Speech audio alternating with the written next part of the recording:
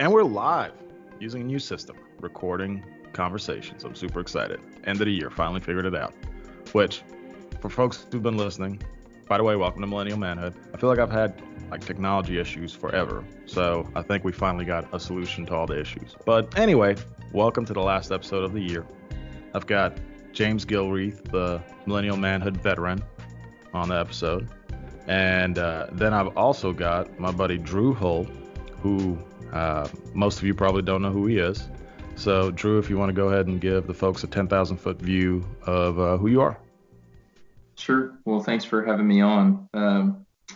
So professionally, I have a financial planning practice.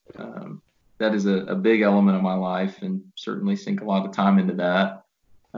But personally, and I am super married. I'm a newlywed. I got married a little over a year ago, and that has foundationally transformed my life. So as I'm thinking about how to answer that question, viewing that through the lens of a husband is certainly one of the ways that I think about it.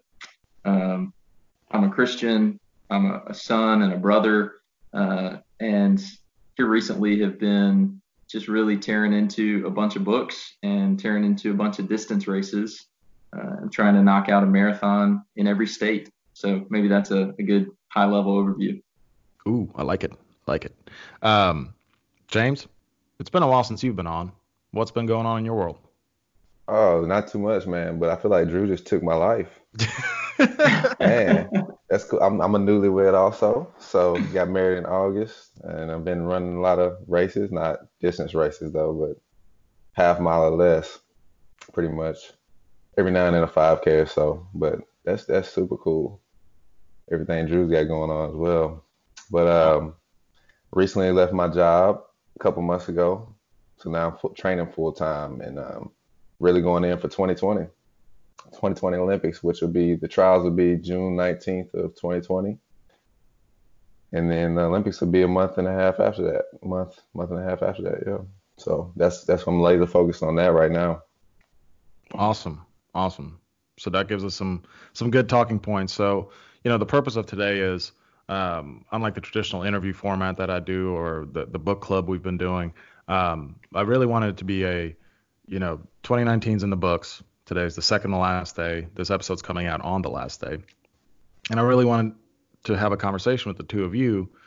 What have you learned about 2019? What have you learned about yourself? What do you see going into 2020?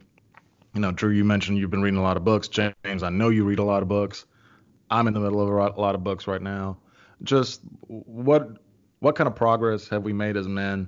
What kind of things have we learned about ourselves? What wisdom can we impart so others don't reinvent the wheel? And what can we learn from each other? So, does anybody want to take the lead on that? Yeah, I can jump in. Go for it. I learned a lot of different things this year. I think the most important thing I've been learning, I mean, really over the past couple of years, but this year it's kind of started solidifying is um, keep it simple, stupid. The Okay. kids motto. Like going back to the episode earlier in the year, we reviewed the one thing, just focusing in on one thing and how you don't have to be overly ambitious. You don't have to tack a million things in order to be productive, in order to get something done, in order to chase a mission. You can be content and productive doing one thing and integrating your life around that. So um,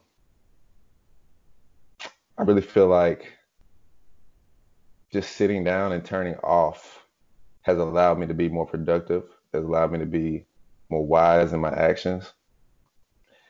So like the full focus planner has been helping me out with that too. Just kind of writing out three major things to get done today, even though I have like 20 things that I want to get done.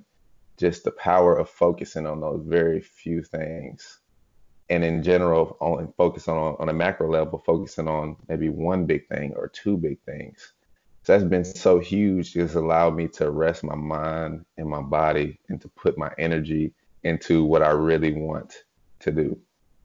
So still figuring it out, but that's the big thing. And a lot of small things are branching off from that. I was reading some Nietzsche, so Friedrich Nietzsche, Beyond Good and Evil, earlier this year, and I'm still trying to finish that book before the end of the year. Um, and he talks about how nuance, as you mature, nuances of things really make the difference. Mm-hmm. Instead of letting those things polarize you from something, that's really what makes a difference. So like being simple doesn't mean that it's easy. Being simple doesn't mean that I'm lazy. It doesn't mean that I'm barely doing anything. It doesn't mean I'm doing one thing, like make a cup of coffee, then I go back to sleep the rest of the day. It means that I'm just focusing on one particular discipline and just just really like the Pareto principle, the 80-20 rule, getting everything in the one thing it's talking about, just focusing on the efforts in one area, and then all the other stuff that could add minimal and marginal gains, just kind of throwing that to the wayside. I love it. Drew. Yeah, James, that's an interesting concept. I read a book this year called Essentialism, and it Mm, sounds to be a lot like what you're talking about of how to trim the fat off your life and just focus on what's really important. And you said simple doesn't mean easy. That's super true. So how did you go about finding that process of kind of clarifying and distilling like what really is important to you so that then you could focus on it? I mean, obviously, I think mm. for you, like running in the Olympics, that probably gives some clarity, but what are maybe some of the other things for you that you feel like you're trying to focus on? Man, so I honestly think that going through the process of doing so many things, it really kind of gave me the clarity that I needed because it gave me the experience to know, okay, this is not contributing positively to my goal. Okay, having this full-time job is not contributing positively to my training goal.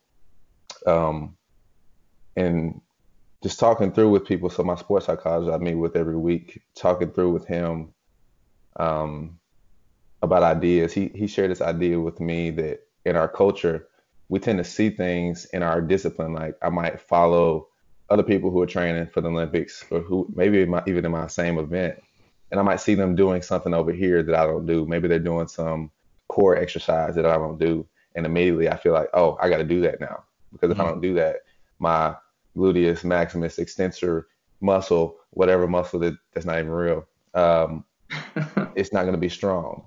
So now I feel bonded. I'm in bondage to that idea. So really just realizing I don't have to be in bondage to this. And even if it gives marginal gains, is it going to take away from something that is absolutely priority and absolutely essential to what I'm doing? So now I take that approach in everything, and I'm kind of question everything. Is this really essential? Is it my main thing? Do I need this? So I go through that process, and really, if I'm okay right now as I am, why should I add that in? It's not necessary. Mm. Yeah, I think that's a great point. That's something I'm personally just reflecting on at the end of the year that I think maybe ties into that is learning how to say no to a Mm, lot of things, or maybe to most things. Because when you have that focus and that singular, that, hey, these are the one or two things that need to get done or that are my overarching themes and goals. If those are the things that are excellent or really worth pursuing, that means you got to say no to a lot of things that could be really good or could be in the moment a really shiny object. Um, so that's something personally you talk about how to find that focus and that clarity on that. One thing I really tried to learn this year is how to balance a lot of different areas of my life. So how do you balance, you know, the stresses or pressures of professional or work success with things with your family, being really mm, plugged in as a husband, as a leader of your family, mixed in with how do you make sure that you've got the right spiritual focus and growth, and then don't let your physical stuff fall off as well. So you have all these different maybe sectors of your life, and each of those sectors can have that overarching theme and focus. And so, how do mm, you balance those things and even just balance your pacing that you're running at? Because if you're attacking that at 100%, you're going to be burned out. But if you can maintain that 90, 95%, then you can keep that going a lot longer and you can get a lot more done.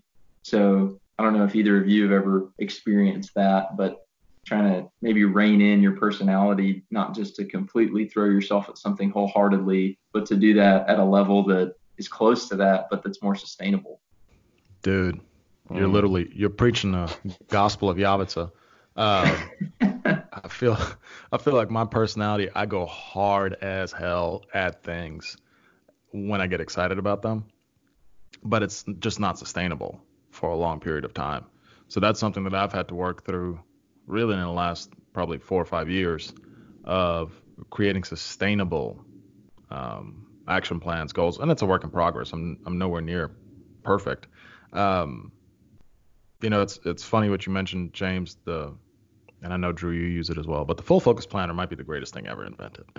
Like the way it just organizes my life. Which shout out to Michael Hyatt. I'll put a link to the full focus planner in the description. Um, but the way it just helps you organize your priorities and organize the things that need to get done um, has been incredibly impactful for me. But I'll take it even a step further, which again, I promise we're not getting paid by Michael Hyatt, but I'm currently working through his book, Best Year Ever, which I'll put a link for that as well. But one of the things in the book that you have to do at the beginning of the process is you basically have to close out your past and essentially forgive yourself for the things that haven't gone maybe according to plan. So he gives an example. He was in publishing for a really long time. He's the former CEO of Thomas Nelson. And he was talking about early on in his career how he worked really hard on his client, closed this big deal, and then the client basically left him to sign with a bigger publishing company or agency. And he was talking about how that really messed him up for a really long time, just emotionally and mentally and in business. And so part of the exercise is, like I said, closing out the past, writing out what in your past may have not have gone according to plan, accepting it and closing out that chapter. So that's really something I worked on last week. And Drew, I know you weren't around, you were with family, but it's like I was walking on cloud nine last week because I felt like the weight of the world had been lifted off my shoulder. And I guess I didn't realize how much forgiving myself and letting go of certain things and accepting that certain things may not have gone according to plan, which is funny because we focus on the things that don't go according to plan. We completely ignore the things that did go according to plan, or better than according to plan. But closing out that chapter on certain things has been just so liberating. Um, one of the things that I've been working on hard myself is, and James has been around along for this ride. So in the last 6 months, I've run 6 5Ks, and I hate running. It's funny because now I kind of like running. But when I started in June, it was like the middle of June. I signed up for 4 or 5K that was like 2 weeks out, and I hadn't ran in like forever. So I was like, all right, I'm gonna go out there. I'm just gonna run a mile. I thought I was going to die at the end of that mile because I just hadn't ran in forever. Um, which now I got challenged to do a half marathon in 2020 in the early part of 2020. So I'm going to do that. And it's really, really cool watching that progression, just the consistency and just starting small. So I didn't go out there and say, let me go run 10K right now when I haven't ran in forever. Well, let me just start with a mile and see how I can control that and just work through that. And then let me bump it up to 2, then to 3, then to 4, whatever. So that's been really, really cool. I don't even know if that's part of the question you asked. I just ended up going on a rant. Sorry, Drew.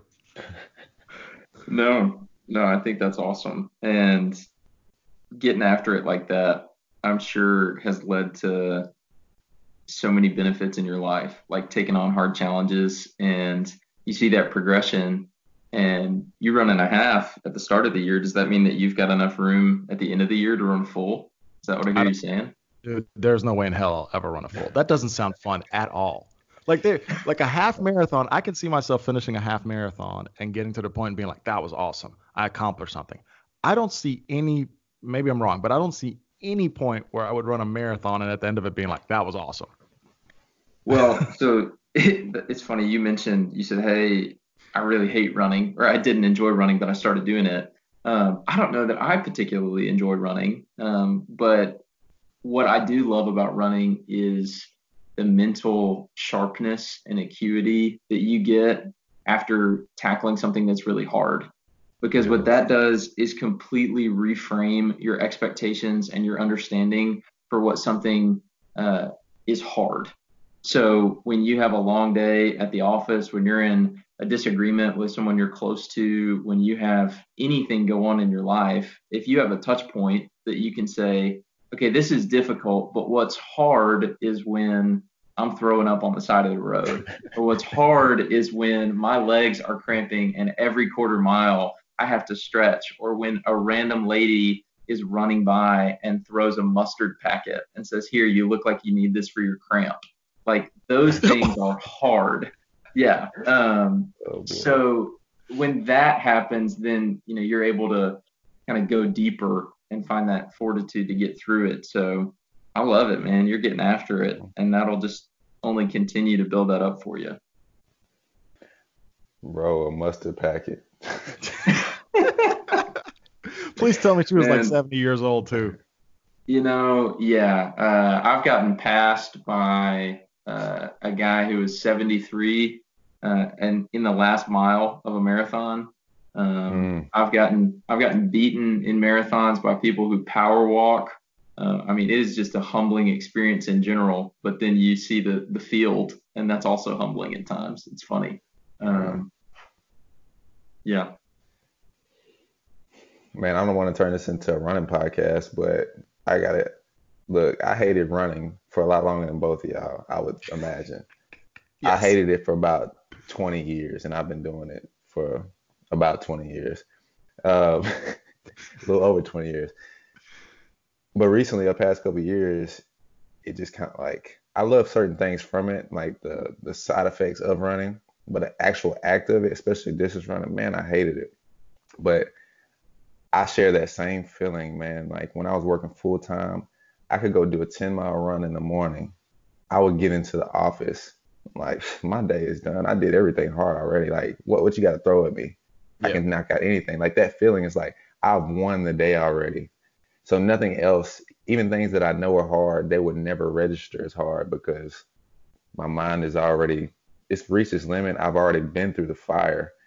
So I'm numb to hard things for the day or for the week. Throw it at me. And I try to share that with my friends and my family who do not work out. That power and that sense of the efficacy that you get from running and working out, it's unmatched. Man, it's the best feeling ever. It's I know I've talked to you, James, about this, and I know I've talked to you as well, Drew. Garrett Gunderson has a concept called win then play. So win then play is all about setting up your environment to where before you ever get to the things that you need to accomplish, whether it's in finance and business, whatever it may be, you've already won. So that's why he calls it win then play. And it's all about your sole purpose and figuring out how to utilize your sole purpose to create value in the economy to basically scale your business. So that's really where it goes. But overall, that's what it made me think of. And I mean, yeah, you're right. Like, I remember the first time I ran the equivalent of 5K without having to stop a single time. Bro, you couldn't tell me anything in that moment. Like, and I had done it in the past. Like I ran like in cross country races in high school, you go run, and I ran much better times than I run now. But like just being so far removed from it, just being a completely different human being at this point in my life, getting that accomplished, I was like, hell yeah, let's go. So that's been super cool. Drew, do you want to add anything to the running? Well, maybe just a segue on that. There's a Mark Twain quote that kind of goes along with that. He says, if it's your job to eat a frog, it's best to do it first thing in the morning. And if it's your job to eat 2 frogs, it's best to eat the biggest one first. And it's that same exact concept. It's just about what is the hardest thing that you're going to do today and how can I get it done as early as possible, because then everything after it is easier. And so, I mean, that leads into, as you're planning for 2020, like what's the hardest thing that you think you're going to try and accomplish? And don't put it off till the end of the year. How do you try and knock that thing out in February? And that's a way it's intimidating to think like that. But if you can do it, imagine what's possible on the backside of that when you've got the rest of the year and you're like, man, I already knocked this out. Right, I think that's a key on a daily basis, but also on an annual basis. And there's something about like taking on those challenges. I think all of us probably really live for that and get up in the morning for that. Like that concept of striving after things that are hard, like that's what's actually worthwhile. And just as a man, I feel like that's kind of in our DNA to go out and seek out challenges and seek out things that are hard, not only because of that feeling of accomplishment externally, but like that feeling of internal accomplishment about, well, what does this say about me in how I, stack up against this challenge and how Yeah. I walk through that. I think that self-discovery is written into every single person. Well, and since we're on a quote train, you made me think of something. So, Fyodor Dostoevsky and the Brothers Karamazov, which, by the way, if you can read that thing, it's one of those books where when I read it, like every couple pages I had to put it down and go for a walk and think about life. Wow. Which is really, really hard because it's almost 1,000 pages. It's a really thick book, but it's the Brothers Karamazov, written by Dostoevsky in the 1800s in the Russian Empire at the time in St. Petersburg. Einstein said it was the greatest, in his opinion, the greatest work that Western civilization has ever produced. That, I mean, it is just a work that is quoted over and over and over and over and over again. And one of the quotes that it made me think of when you mentioned that Twain quote and when you were talking was, "I want to suffer and be purified by suffering." Mm. Mm. The human condition is suffering. The human condition is life is hard, and to be purified by suffering is what you said, seeking out those challenges, accepting the fact that life is suffering, internalizing that suffering and coming out on top, progressing as a human being from somebody who is beat down by that suffering to somebody that is purified by that suffering. Mhm. Yeah, there's a lot to unpack there. Yes, but that's what I'm saying. Reading that book But is damn near yeah, impossible because you're totally. constantly like, oh my gosh, what essay can I write on this sentence now? Yeah. Yeah, Well, there's a whole lot to unpack there. It's that suffering is fuel. Yeah. Go ahead, Drew. What were you saying? no, I just think that that's so unmistakably true. If you think back to like the toughest times in your life, um, several years ago, maybe the last 3 or 4 years, we had some family struggles, and it was just, I mean, a time of complete and utter chaos. And I was like, man, I have no idea how to even approach this or handle this. But the person that you become walking through that is fundamentally different than the person that you become if you don't. Mm. And so that like suffering, that refining fire, those trials only make you stronger. And I think how you handle that and the lessons that you learn from those hard things, like that fundamentally shapes you and your perspective on everything else. So that actually is what led to me trying to take on marathons in the first place, was Mm. that I was going through a really tough time personally and thought, what is harder than this? Because if I can find something that's harder than this and get through that, then I know I can get through this. And then I just got bit with the bug and have just continued to do it. I mean, for you guys, when you think about like the hardest things that you've been through, I don't know about you. I don't know that I would change it and make it to where I didn't go through those. Like it sucked going through in the moment, but it becomes a part of you and it makes you stronger. I would definitely agree with that. I wouldn't change any of the things that I've suffered because it just builds so much resilience, so much tenacity in you. Like even in this journey with me training for the Olympics, I've been on this journey for officially 8 years now, and I've had a lot of seemingly like failures, a lot of years of pouring in and then injury strikes. Um, and you're ready to throw in the towel. But when you don't, when you push through it, then you find a whole new level of desire waiting for you on the other side, a whole new Mm. level of passion, a whole new level of focus, a whole new level of just everything every characteristic you can think of that you didn't have on the other side of that suffering. And it's just like, man, I didn't know that it's even possible to have this type of feeling and this type of passion going into something.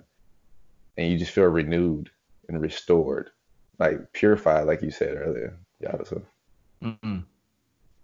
Yeah, you mentioned an interesting word, the chaos, how everything was chaos, and how humans look to create order. And when we have that order, we feel in a sense of consistency and a sense of control. Yet when we go into chaos, we feel like the world's crumbling around us. And it's like this push pull that we constantly play with our life of chaos and order, chaos and order, chaos and order, trying to take the chaos of our life and put it into some sort of semblance of, in a weird sense, control. Um, when James has an injury, that probably feels like chaos. So what do you do to try to create order? Well, you start doing different kinds of stretches and physical therapy and maybe eating different to try to avoid those, right? So there are these changes that happen to try to create that. When it comes to suffering, I mean, I don't think I would change really anything in my life. Um, I maybe I would. I wish I would look at the bad things that happen with a different lens sooner in life, which, mm, 2020. But I do wonder what the opportunity cost is in my life of taking this long to realize some of the things that I've realized. And, I'm probably every human being that's ever lived has probably experienced that. Um, but I do think about that a lot. And there's nothing we can change. But the older I get, the more I think about the whole concept of like, man, if I had known at 16 what I know now, or at 18, or at 50, or whatever, or 25, what I would do differently. That's where I'll play some mental gymnastics with myself. Hmm. Well, that's a really interesting point because that just strikes at the heart of why it's so important to seek out those kind of conversations with people who are going through similar things with what you've gone through and learn those lessons from them. Um, because I think we've talked about maybe like the individual application of going through hard things, but there is an external application of that too, in that when you go through something that's really hard, it gives you a framework to relate to other people who are going through that same thing.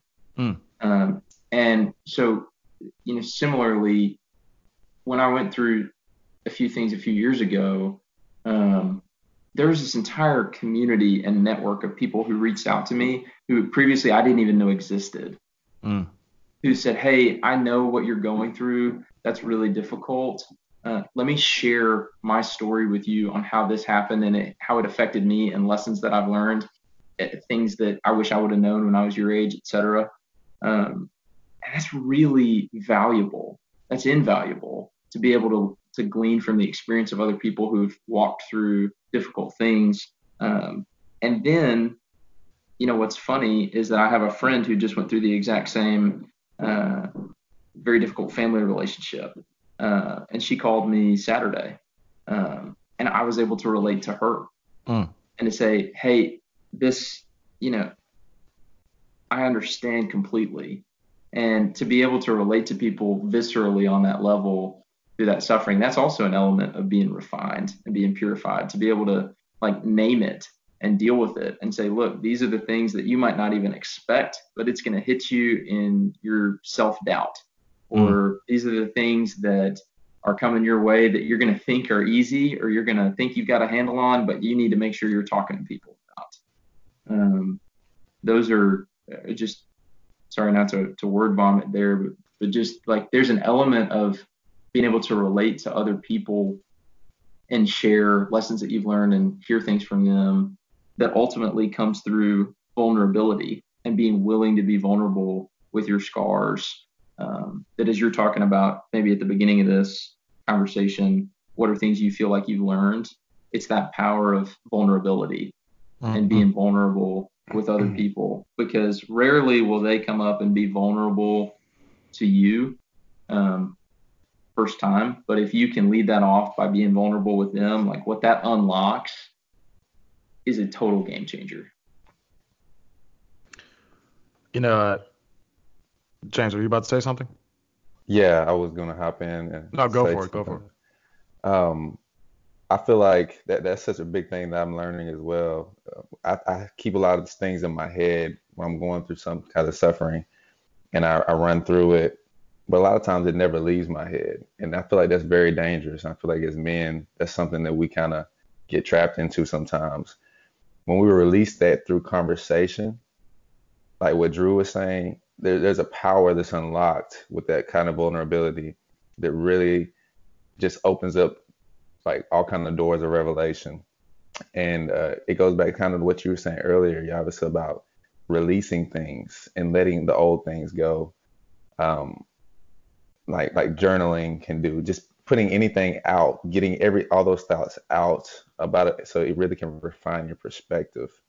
And I also want to go back to something you said, Yavis, about kind of wishing that your outlook about something was better in the past.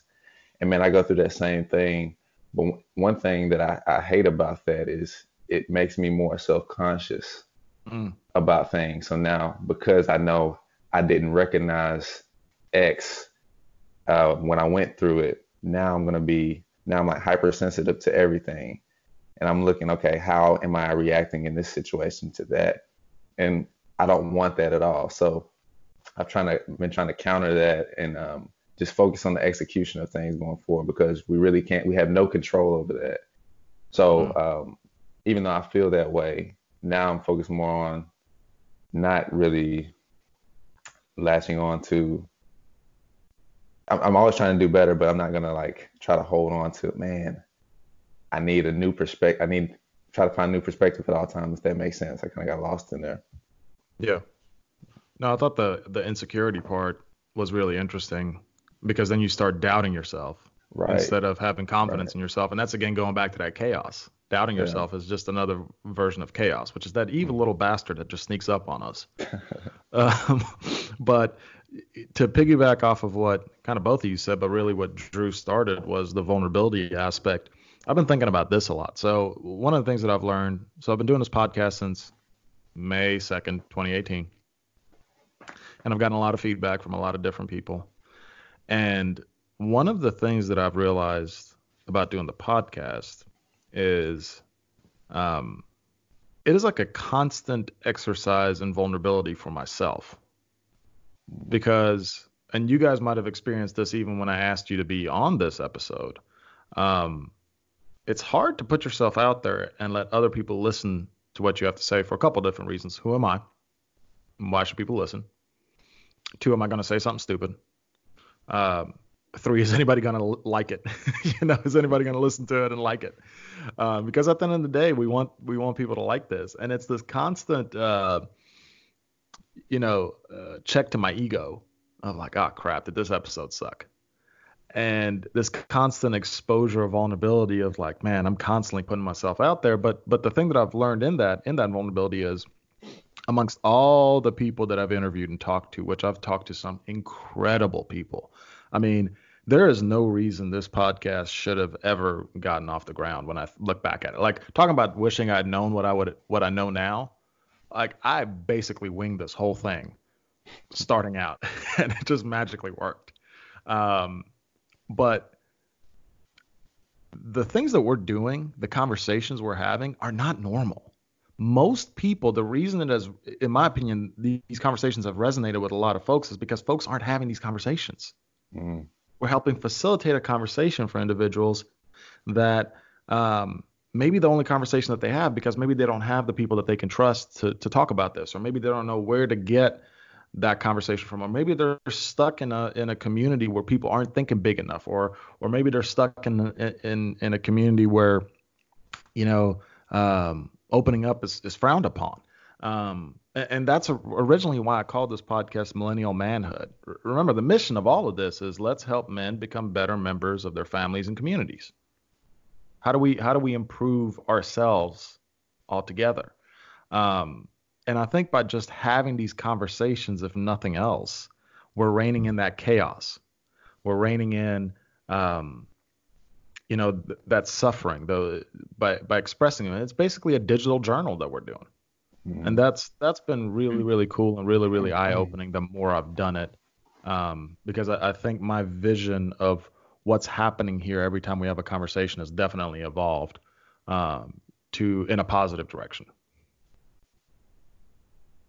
Man, that's so good. I have a personal kind of soapbox line that if any of my buddies listen to this, they'll just roll their eyes because I've just shouted it at them so many times. But if you want deep, meaningful relationships, you have to have deep, meaningful conversations.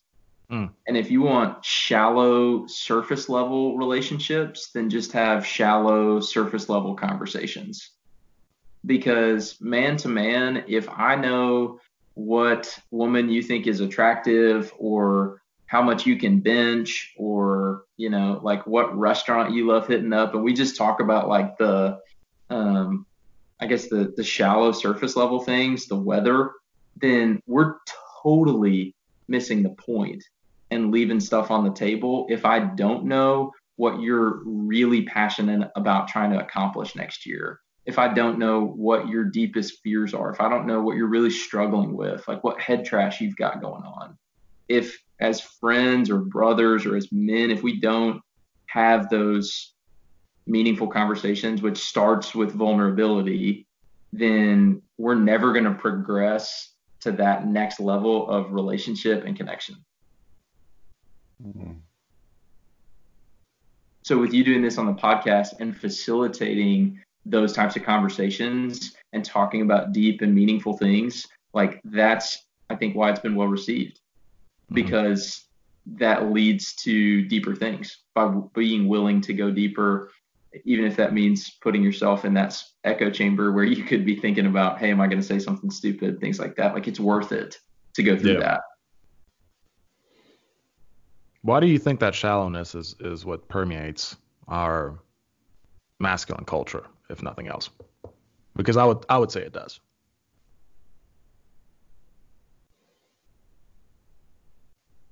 I think that there's probably a couple reasons. One, because it's the status quo and it's comfortable. I think people have a tendency just in general to want to do what's comfortable and not do what's not comfortable. But also, I think that it's a skill set and that you have to learn it.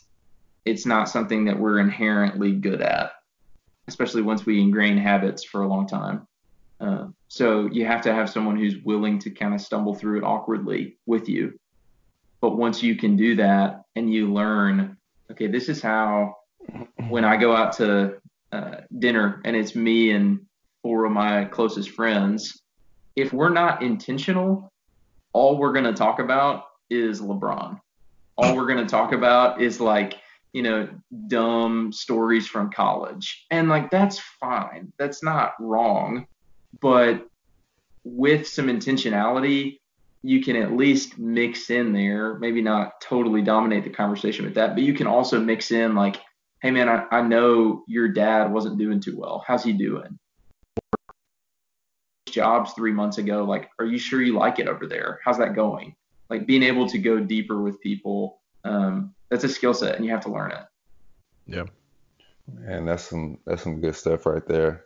I was just kind of sitting over here thinking about the same question as Drew was talking.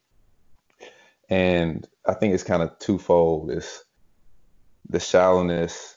A lot of times, depending on the relationship, if I'm just meeting you, we want to get shallow and so that we can fill out the social level of each person to see, is this person I'm willing to really go deeper with, just by how they respond to certain things.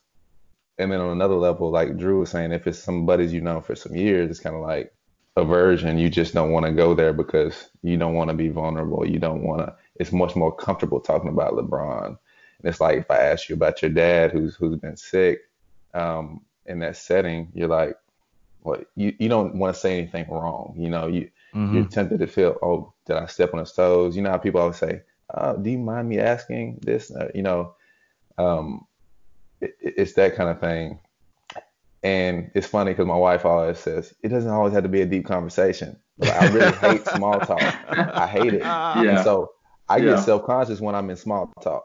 I don't get Mm, self-conscious when I'm talking deep. I love talking deep because that's all I think about. I'm bursting at the seams all the time looking for a deep conversation. I think a lot of young men are because they're Mm. looking to cleanse themselves with this conversation because they're things that they're struggling with and they need somebody to talk to.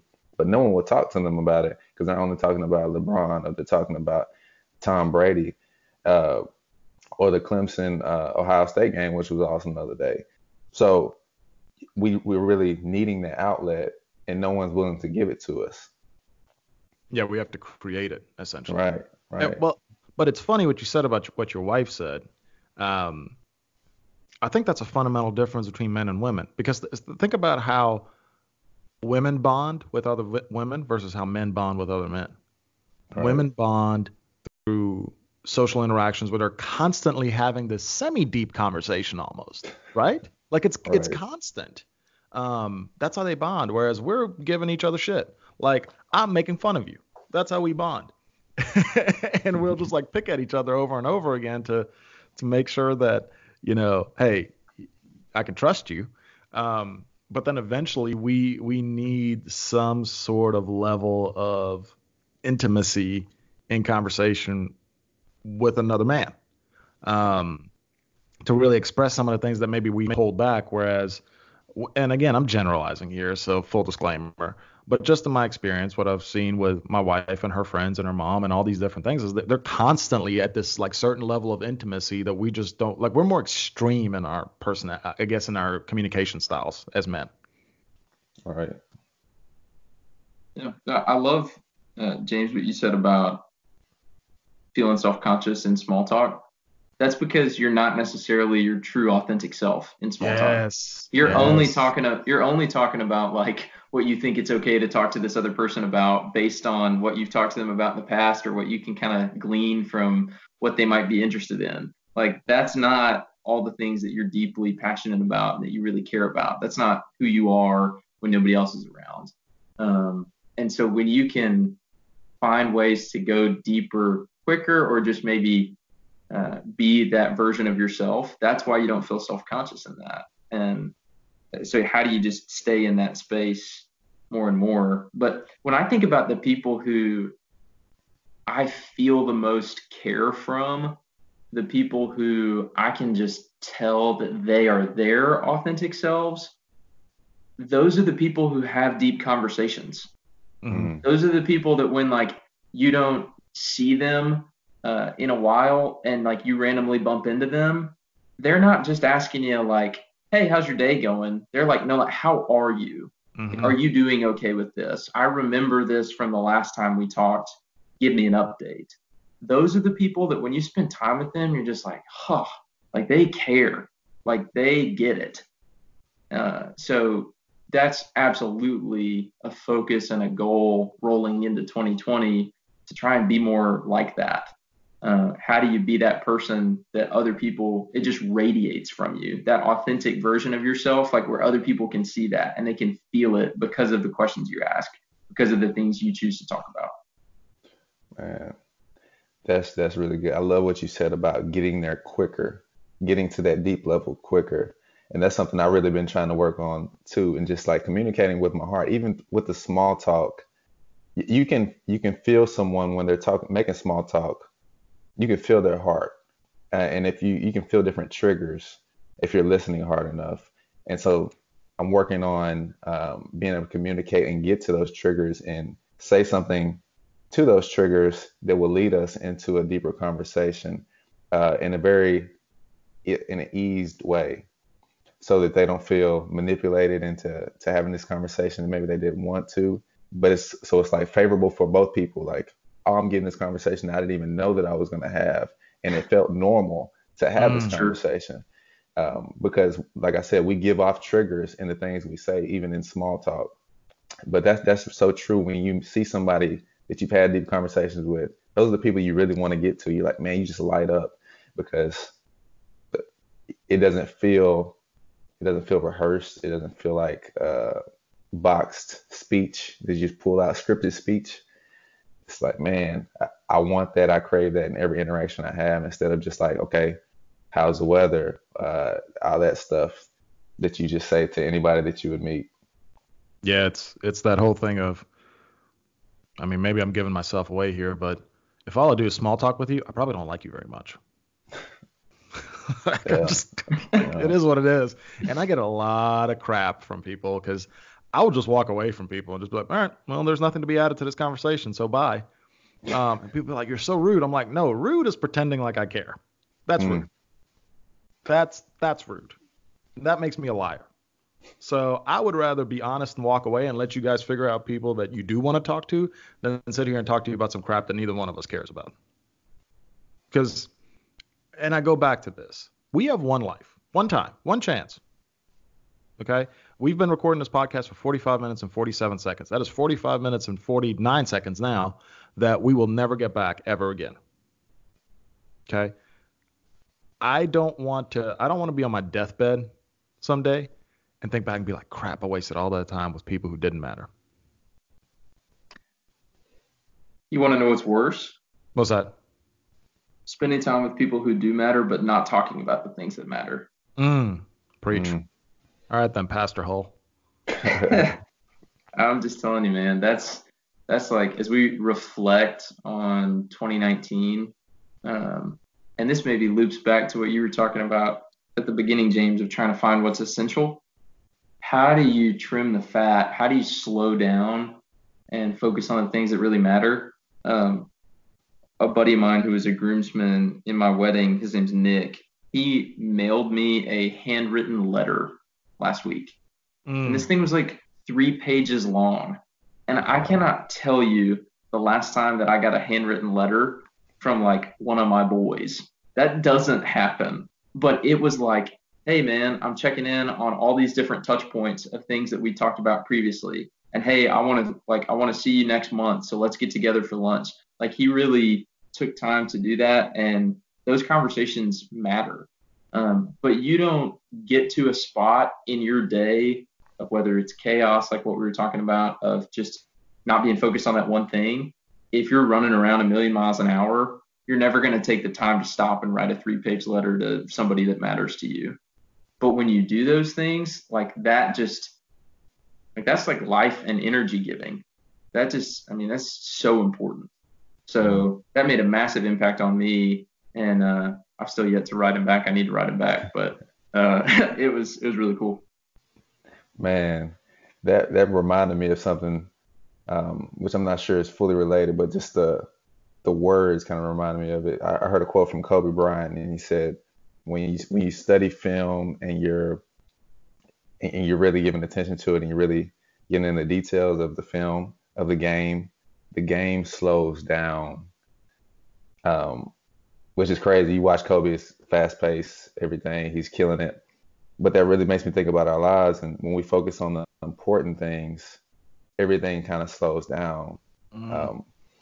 And it makes us look at life totally different. And we see things much clearer when we're focusing on the right things.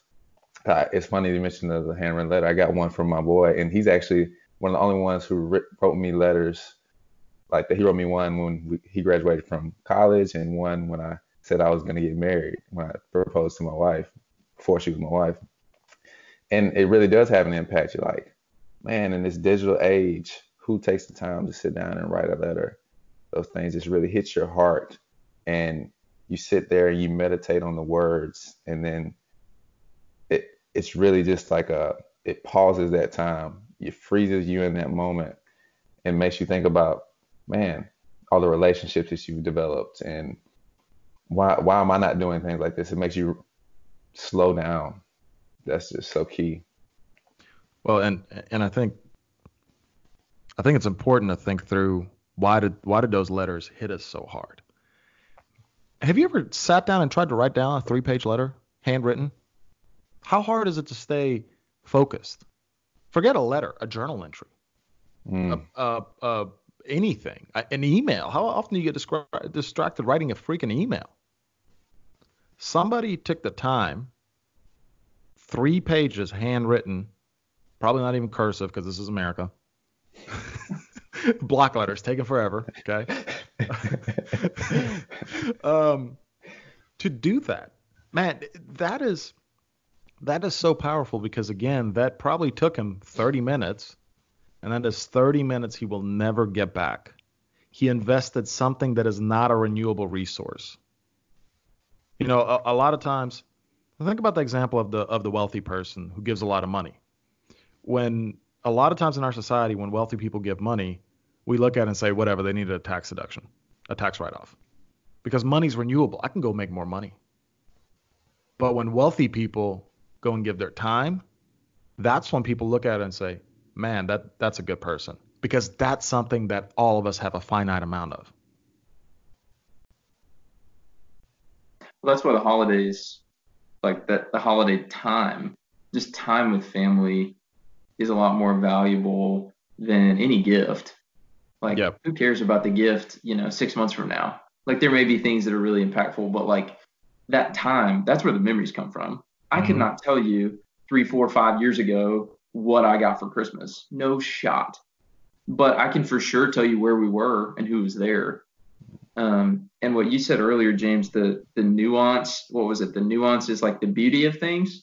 Right. I think like taking time to really be nuanced with a friendship or with a relationship and like write those letters or do those things that like aren't just surface level, that takes some appreciation and some intentionality and some skill, like that's where the beauty is.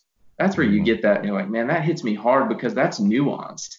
That's Yeah. not just Mm. like, sup bro, how you doing, question mark. That's like, I mean, it's deep, it just resonates. So uh, yeah, that nuance is critical. Yeah. And what I found is you can get to that nuance level by just leaning in a little bit more than you would, instead of just staying in autopilot, just leaning in just a little bit more. And going back to the letter example, you know, we just had our wedding in August. We're still writing thank you letters. We had a fairly decent sized wedding.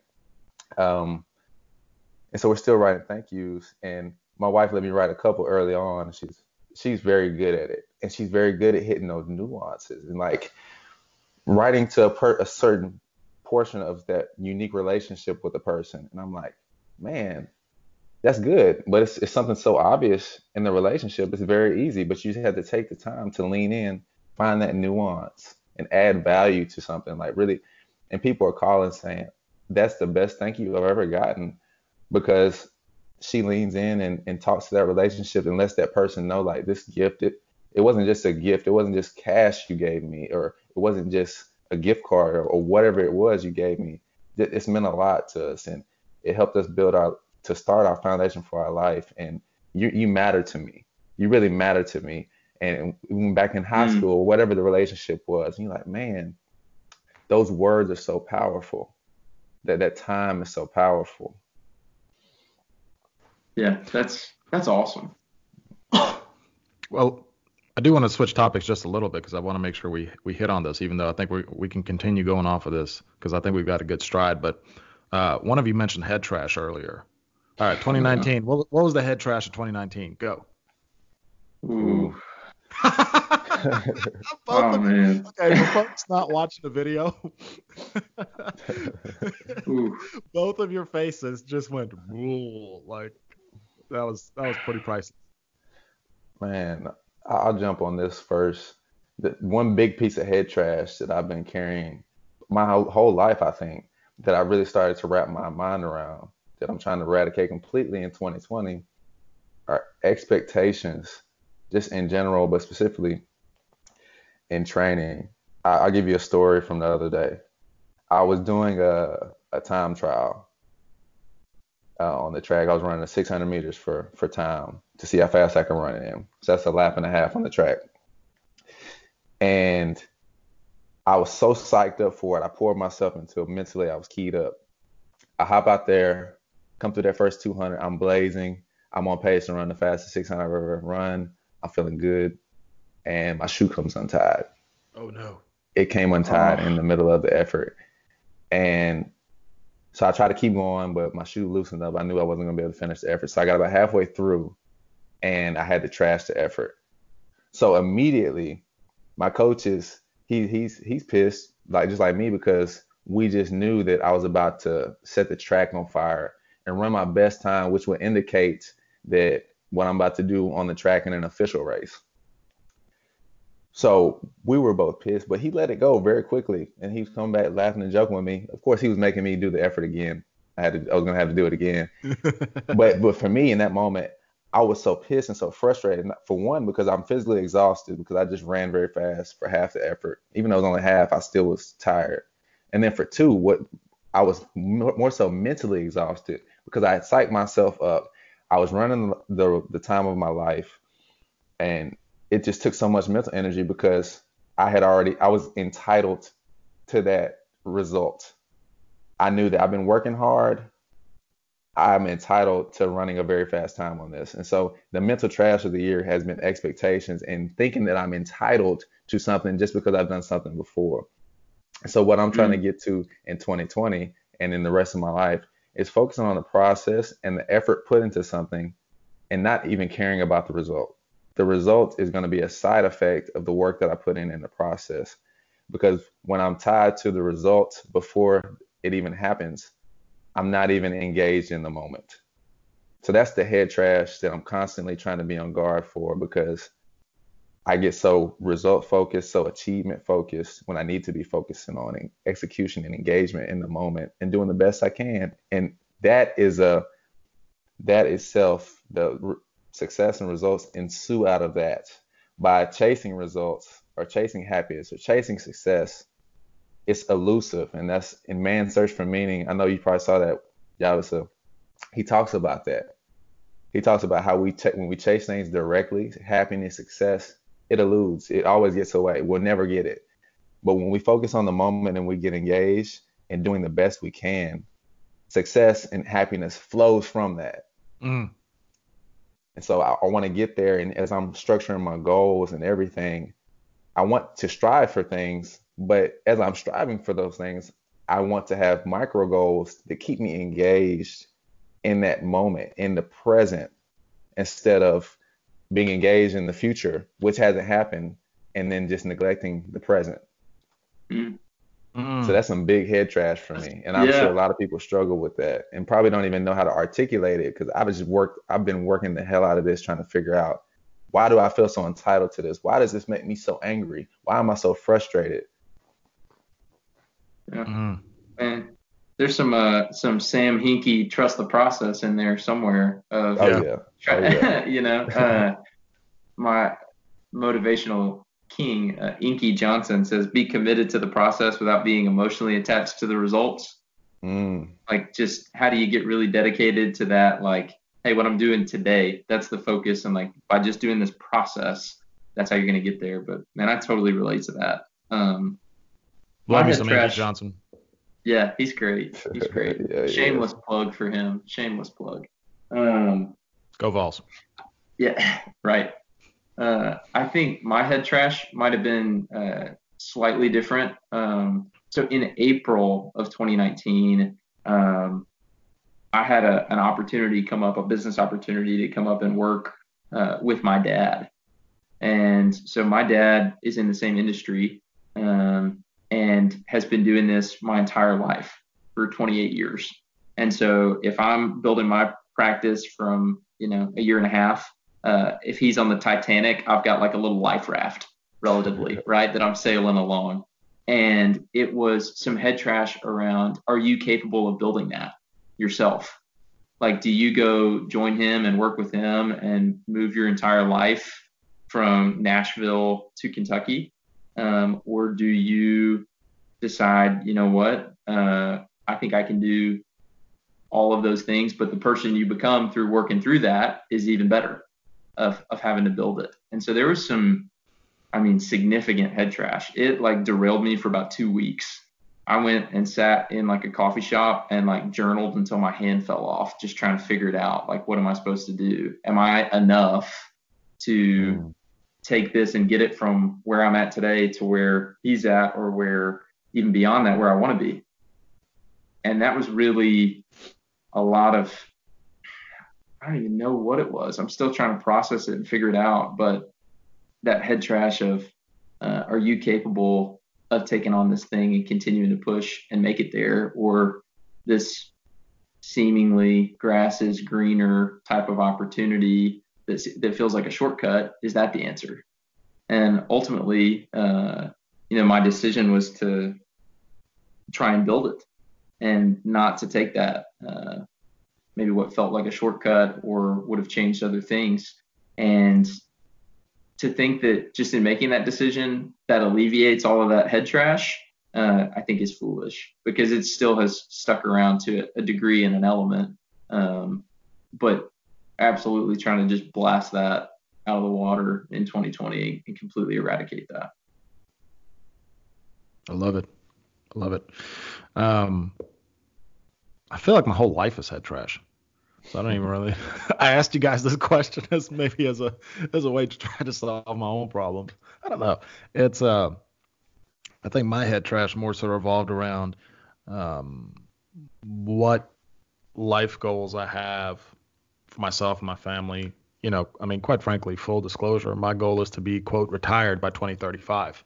What I mean by retired, I mean completely financially independent of any active work that I have to do. That my family's lifestyle is sustained by passive business, investments, etc. So that doesn't mean I hang up, the shingles. It just means that I don't have to work. But it's not a matter of money. It's a matter of, and James and I have talked about this before, and I actually talked to Adam Roddy about it the other day. It's about that freedom. Like, I want to be able to just look at Tamara and say, hey, let's go to Houston. Like now, like I'm buying a ticket and pack your crap and the flight leaves in 3 hours. And we're going to go see James and his family, or H-Town. There you go. Or whatever. Or like we go live in Europe for 3 months out of the year and show our kids around.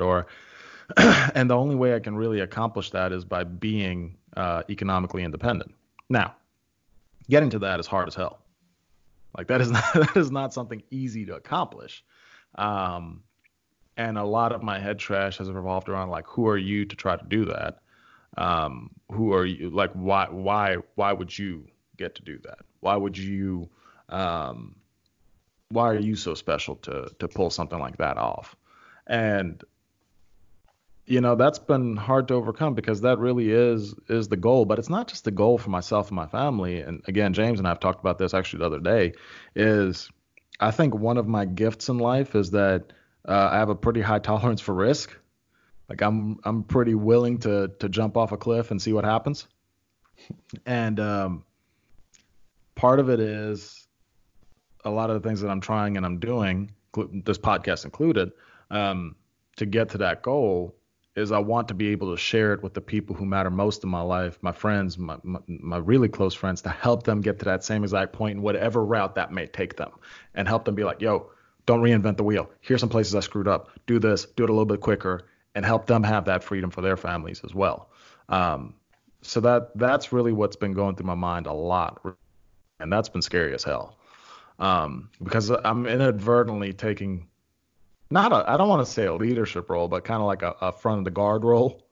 Of just saying, okay, let's see not if, I know it can be done. I've seen it, but let's see how this can be done. Does that make sense? Yeah. No, I think, sorry, I had a weird look on my face just trying to tie it all together. So for James, it's expectations and kind of letting go of that. For me, it's seeing maybe what looks like a gigantic mountain and trying to figure out how to climb it. And for obviously, I don't even know that you know what your mountain looks like. I think you maybe see like the end point and you're like, but there's like this fog and I don't know how to get from here to there. So it's a little bit different, because I think I know exactly what to do to get to where I want to be, and yours is a little bit less structured in that journey. But that all of that, I think, is maybe tied together by like trying to accomplish big things, and like it's a little bit of a, how do you measure up against that, or how do you create that? Whether it's I have these expectations for myself that are from me or from other people that seem high, or should they even be there in the first place? Or, hey, I'm trying to do these big things, and what does that say about me? I think a lot of that just gets back to like your authentic self and your view of yourself, and all of of those things will probably be refined as we continue to struggle. Well, and I do want to clarify. I do have a very specific 5-year Well, that's plan true. of Yeah, that's action true. Yeah. on how it's not like a hypothetical like January 1st, 2025, we're economically independent. It's like no. 2020 we need to do this. 2021 we need to do this. 2022 we need to do this to get to January 1st, 2025, to that economic independence goal. So it's the goal itself isn't the head trash. It's more so like the who do you think you are, head trash. Mm. You know what I mean? Which, good segue. Thank you, Drew. 2020 goals. What are they? James, you lead it off. 2020 goals. I have a whole bunch. I'll just give a couple of them though. My main one is making the 2020 Olympic team. I have a couple of sub goals there with time sub goals and place sub goals. Then I have another goal of making some money with options, trading options. Then. And I made it very low. I made it to, I want to make $1,000 trading stock and options. I didn't really put it out there a lot more because I wanted to push myself into getting into it. So I didn't say, Dorian way. yeah. And then let me see, what's another one? Oh, another goal is for my wife and I to make it through reading the New Testament together. Okay. So I try to have goals in every sphere: marital, spiritual, physical. Another goal is to set aside the money and plan the trip, plan our dream honeymoon for this year. Oh, and a very important goal is Q1 to use my full focus planner every day. Mm. And that's kind of a micro goal, which kind of permeates into other things and kind of helps every other habit I'm doing, which is kind of funny. People probably think we're getting paid by Michael Hyatt to pub full focus planner, but it's really that good because I've used a handful of planners. I know Yavis has too, and Drew, I'm sure you have too. And like we were talking earlier, that balance in life is very hard to achieve, but I feel like it really helps you to reflect on those things. Okay, let me get back to the goals, but I think I had one more on there, but I don't have them in front of me. But those are the main ones. So I had some track goals, some marital goals, and vacation goals. Yeah, those are awesome. So similarly, they're kind of broken up across the different quadrants or spectrums of my life. It's funny, I've got some physical goals. I'm trying to do 4 marathons this year, and I've got to work out before work 4 days a week. Specifically, those are like very important to me. So I actually just signed a contract with my brother-in-law for some accountability to do that. We wrote one up over the Christmas table and signed it with each other. So if I don't execute on those things, specifically the weekly workouts before work, I have to Venmo him $100 every Monday. That doesn't happen. So trying to build in some accountability there, and that would hurt for me. So I don't want to have to do that. So I want to take a trip once a month with me and Sarah. We're going to go to visit friends or family that we're close to once every month. That quality time with people that we're close to is just a huge priority for us. And so we're just going to make that happen. That's something we've kind of already got lined up the first few months of the year and have to figure out the details on the back end. So those are some big ones there. I've got some goals around reading. So as of this recording, I've read 27 books this year. My goal was to do 30. So I'm trying to finish a couple ones as soon as we, get off the call here. You got 30 hours. I think, I think probably scaling that back down, but doing about 24, so about 2 a month for next year will be really good. That's just been really a cool way to continue learning and hear some cool stories, and got a lot of books for Christmas. So other than that, probably just trying to figure out how to be the best possible husband and spiritual leader for my wife. That's something that, we got a devotional book and just figuring out how to consistently be reading and praying together, how to consistently be that leader within a marriage relationship. I need to crystallize that before 2020 starts for some action items, but that's a huge goal. Awesome. Man, Drew, that's funny. My goal for the year is 30 books, and I'm at 25 right now. I have 5 that I had to finish. I don't know if I'm going to make it, but I'll at least get to like 27, 28. And there you go. I need you to share your list of books with me after the call so I can see if I need to add some more. So. No, for sure. For sure. Awesome. Well, my goals. So obviously the big overarching family goal is that economic independence by January 1st, 2025. So from a mathematical standpoint, what that's going to require on my end, and this is where it gets fun, is it's going to require me deploying about $2.5 million worth of capital. So I got 5 years to do that. It means I have to come up with $2.5 million worth of capital in several different areas. So, goal 1 for 2020, and it's a financial goal in the sense that I want to get rid of all liabilities that we have on our balance sheet that are not being paid for by somebody else. So I'll get remainder of student loans. We've got a car loan, some business debt, even though I guess technically the business debt is being paid for by somebody else, the business. But I want that off the books as well. I want a clean slate on liabilities that are not being paid for by somebody else, so I can replace them with liabilities that are paid for by somebody else. So that's the big overarching goal, which I've got the numbers broken down and knowing how much I need to knock out per quarter. So that shows me how much revenue I need to generate within the business, which shows me how much revenue I need to generate for the household, and then also for the overarching goal. Second goal is obviously let's get that 1 half marathon knocked out first before we do there anything. It is. Yeah, half marathon, not marathon, half marathon. Get that bad boy knocked out. Which that really connects to, quite frankly, everything else.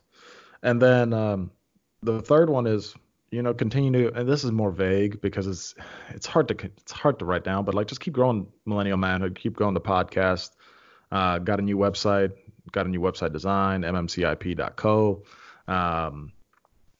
Grow the blog side of it all. I know James and I have talked about that. Grow the YouTube channel. I think this thing has a lot of potential within the world of self-improvement or whatever you want to call it. And I think the potential has been heavily underutilized up to this point, partially due to my lack of time, maybe even laziness. I don't know. But I think it can be a really, really fun springboard for not just myself, but other people that I think would be great to share their stories, whether it's via speaking engagements or blog posts or podcasts or whatever it may be. If Millennial Manhood, if I can take what I've built here and use it as a springboard to help other people build something greater to where we can impact more people, man, that's just awesome. So that's really what my 2020 revolves around. My goals up to this point, and this is part of closing out the past, have really revolved around things that really weren't that important to me. There were things that were important to other people that were told to me should be important to me, especially in the business realm. And I really do feel like this, like the weight of the world is off my shoulder because I've got a very clear vision around what I want done and when I want it done and what needs to be done to get that accomplished. So that's really exciting. That's good stuff, man. Yeah, you reminded me with that blog talking, growing Millennial Manhood. That's another one of my goals too, is journaling and blogging, contributing to that every single day. Boom. Do you feel like you struggle at all when you come up with goals and all the motivations behind your goals? Either you can jump on that. Historically, yes, because again, it just depends on what the motivation was behind the goals. So like, all right, I'll give you an example, and Drew can relate to this. So in our business, there are certain parameters that are constantly presented to you as a way to be successful, blah, blah, blah. Write a certain amount of paid for insurance premium, roll over a certain amount of investable assets, blah, blah, blah, blah, blah. I don't care about any of that. I don't. Yeah, I said it. I can't care less because it doesn't relate to me. Now, what I can relate to is, okay, how much revenue do I need to generate to be able to do X, Y, and Z? Right. Okay, now how do I get to that revenue point? I do care about that. Um, so I've oftentimes struggled with the why behind that. But then another goal, like when I decided in June I was going to run these 5Ks, that had to do with my personal health. There was a very strong why behind that. Let's shout out to Simon Sinek, start with why. Um, Mm, Great book. which retweet. Yeah, I'm looking Yeah. at right now on my little desk. yeah. Um, so yeah, there has to. I've tried to bring my goals down to less goals, more impactful, more important to a certain very specific why. Again, the 2020 eliminating all liabilities that aren't paid for by somebody else, that is a part of a bigger why. That is a part of eliminating certain liabilities that come off, eliminating off my credit, allow for me to buy commercial real estate more easily, open up more down payments, or more cash for down payments that need a lower number of cash flow coming in to eliminate my lifestyle expenses. And I need that done in a certain period to get to a certain point by 2025 to allow for certain things to be done within my family. So Hmm. I began the Stephen Covey concept, begin with the end in mind. So I'm working my way Right. backwards. All I'm Right. doing is just reverse engineering. The half marathon, I know my fat ass will not go run unless I go pay $105 to St. Jude or whoever, and know I got a half marathon to run because I will be damned if I embarrass myself because you can look up my time. So like it's not going to happen. And then the for example the podcast thing, Millennial Manhood in general, like the impact has been so great. I started thinking, man, am I selling not myself, but the community I can create through this short by not growing this and scaling this. And imagine, before every single podcast, I say, who's one person we can impact with this? Well, what if that changed to not with every podcast, but with every blog post, with every YouTube video, with every podcast that springs from this podcast? What if we can impact 10 people with each one of Mm. those and 10x it and then 10x it again? And imagine how much better we can make the world and just not that we're going to change the world per se, but just leave it behind better than what we found it. So I've been trying to refine that. Hmm. Mm. So, James, your question was, do you ever struggle with motivation around the goals or anything like that? Yeah, yeah. Pretty Coming up much with annual coming up with the planning? proper Yeah, motivation behind it. Yeah. yeah. So the excuse me, the book that Yavitsa just referenced, Start with Why. That I was literally talking to somebody about that yesterday because when you understand why you're doing something, it's so much easier to execute on it when you don't necessarily have that motivation. It comes from that discipline. Um, but that just really maybe just moves the target from understanding why you're doing something to what you actually want, which may be a weird, vague thing. So that just takes time to understand what is it that you really, truly want, not what other people expect from you or what a business coach expects from you or what your friends or your peers, but what do you actually want in your life to go try and accomplish. Um, but most of my goals are through that why, I think probably more focused on, it's funny, either what I feel like I can do for the Lord or what I feel like I can do for my wife or my friends than it is for myself. There are some of those that's like I really want to, uh, make sure that I'm able to run and be healthy, but that ties back into so that I can have more energy and be active and not put on the dad bod by the time that we decide to have kids. Like there's other things that it focuses around. And I think that more than anything, it's some of those external factors that motivate me just in helping determine goals is like what's going to set me up the best so that also you can then turn and like share that and help that those other people you care about. Uh, I really like those answers, and part of the reason I even asked that is because of Start with Why. That's probably one of the most impactful reads I had all year. Um, and I feel like as I look at my goals, because my why is to do things for the Lord and to impact others through that same lens, I look at some of my goals, I'm like, is this a selfish motivation? So then I Mm, struggle with, I've been doing this for X amount of time. Is this a motivation I'm behind? But I'm still passionate about this, but it seems like I can only find selfish motivations behind it. So that's kind of where I'm going with that is the motivation good enough um, for what I'm looking for? Is it unselfish? Is it impactful? Is it transcending just me? And I think about a little statement that Jim Rohn said. His mentor asked him what his goal was, and he said, "I want to make $1 million." And his mentor said, "Why you want to make $1 million?" And he said, "Oh, it just sounds good." I'm paraphrasing. He probably didn't say exactly like this. And his mentor said, "You should want to make $1 million for who you will become along the way." Mm.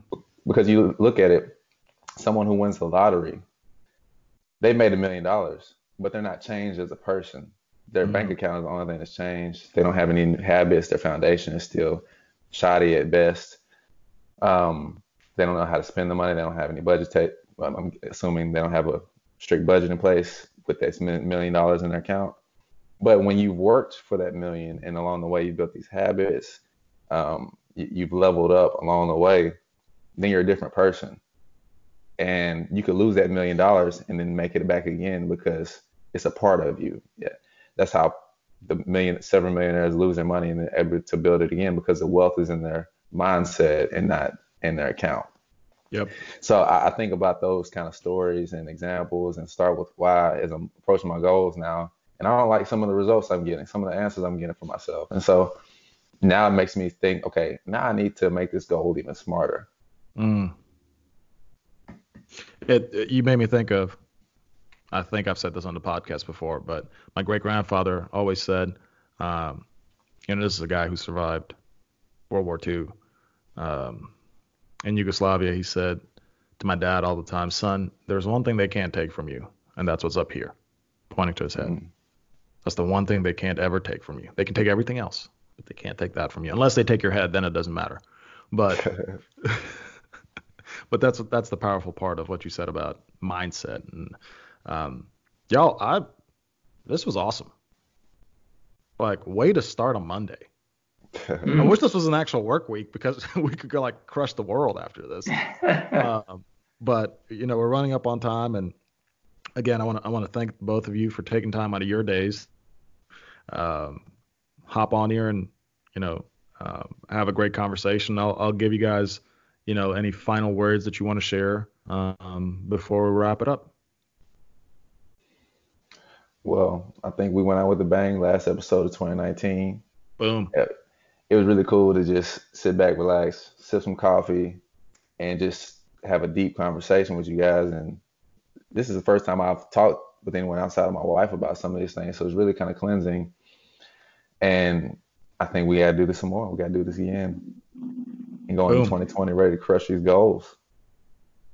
That's right. Yeah. As a first time guest on the podcast, definitely appreciate the opportunity to come on and talk with you guys. And I don't know. I think the last thing I might add is that some of the topics we talked about today are covered in a book called Dare to Lead by Brené Brown.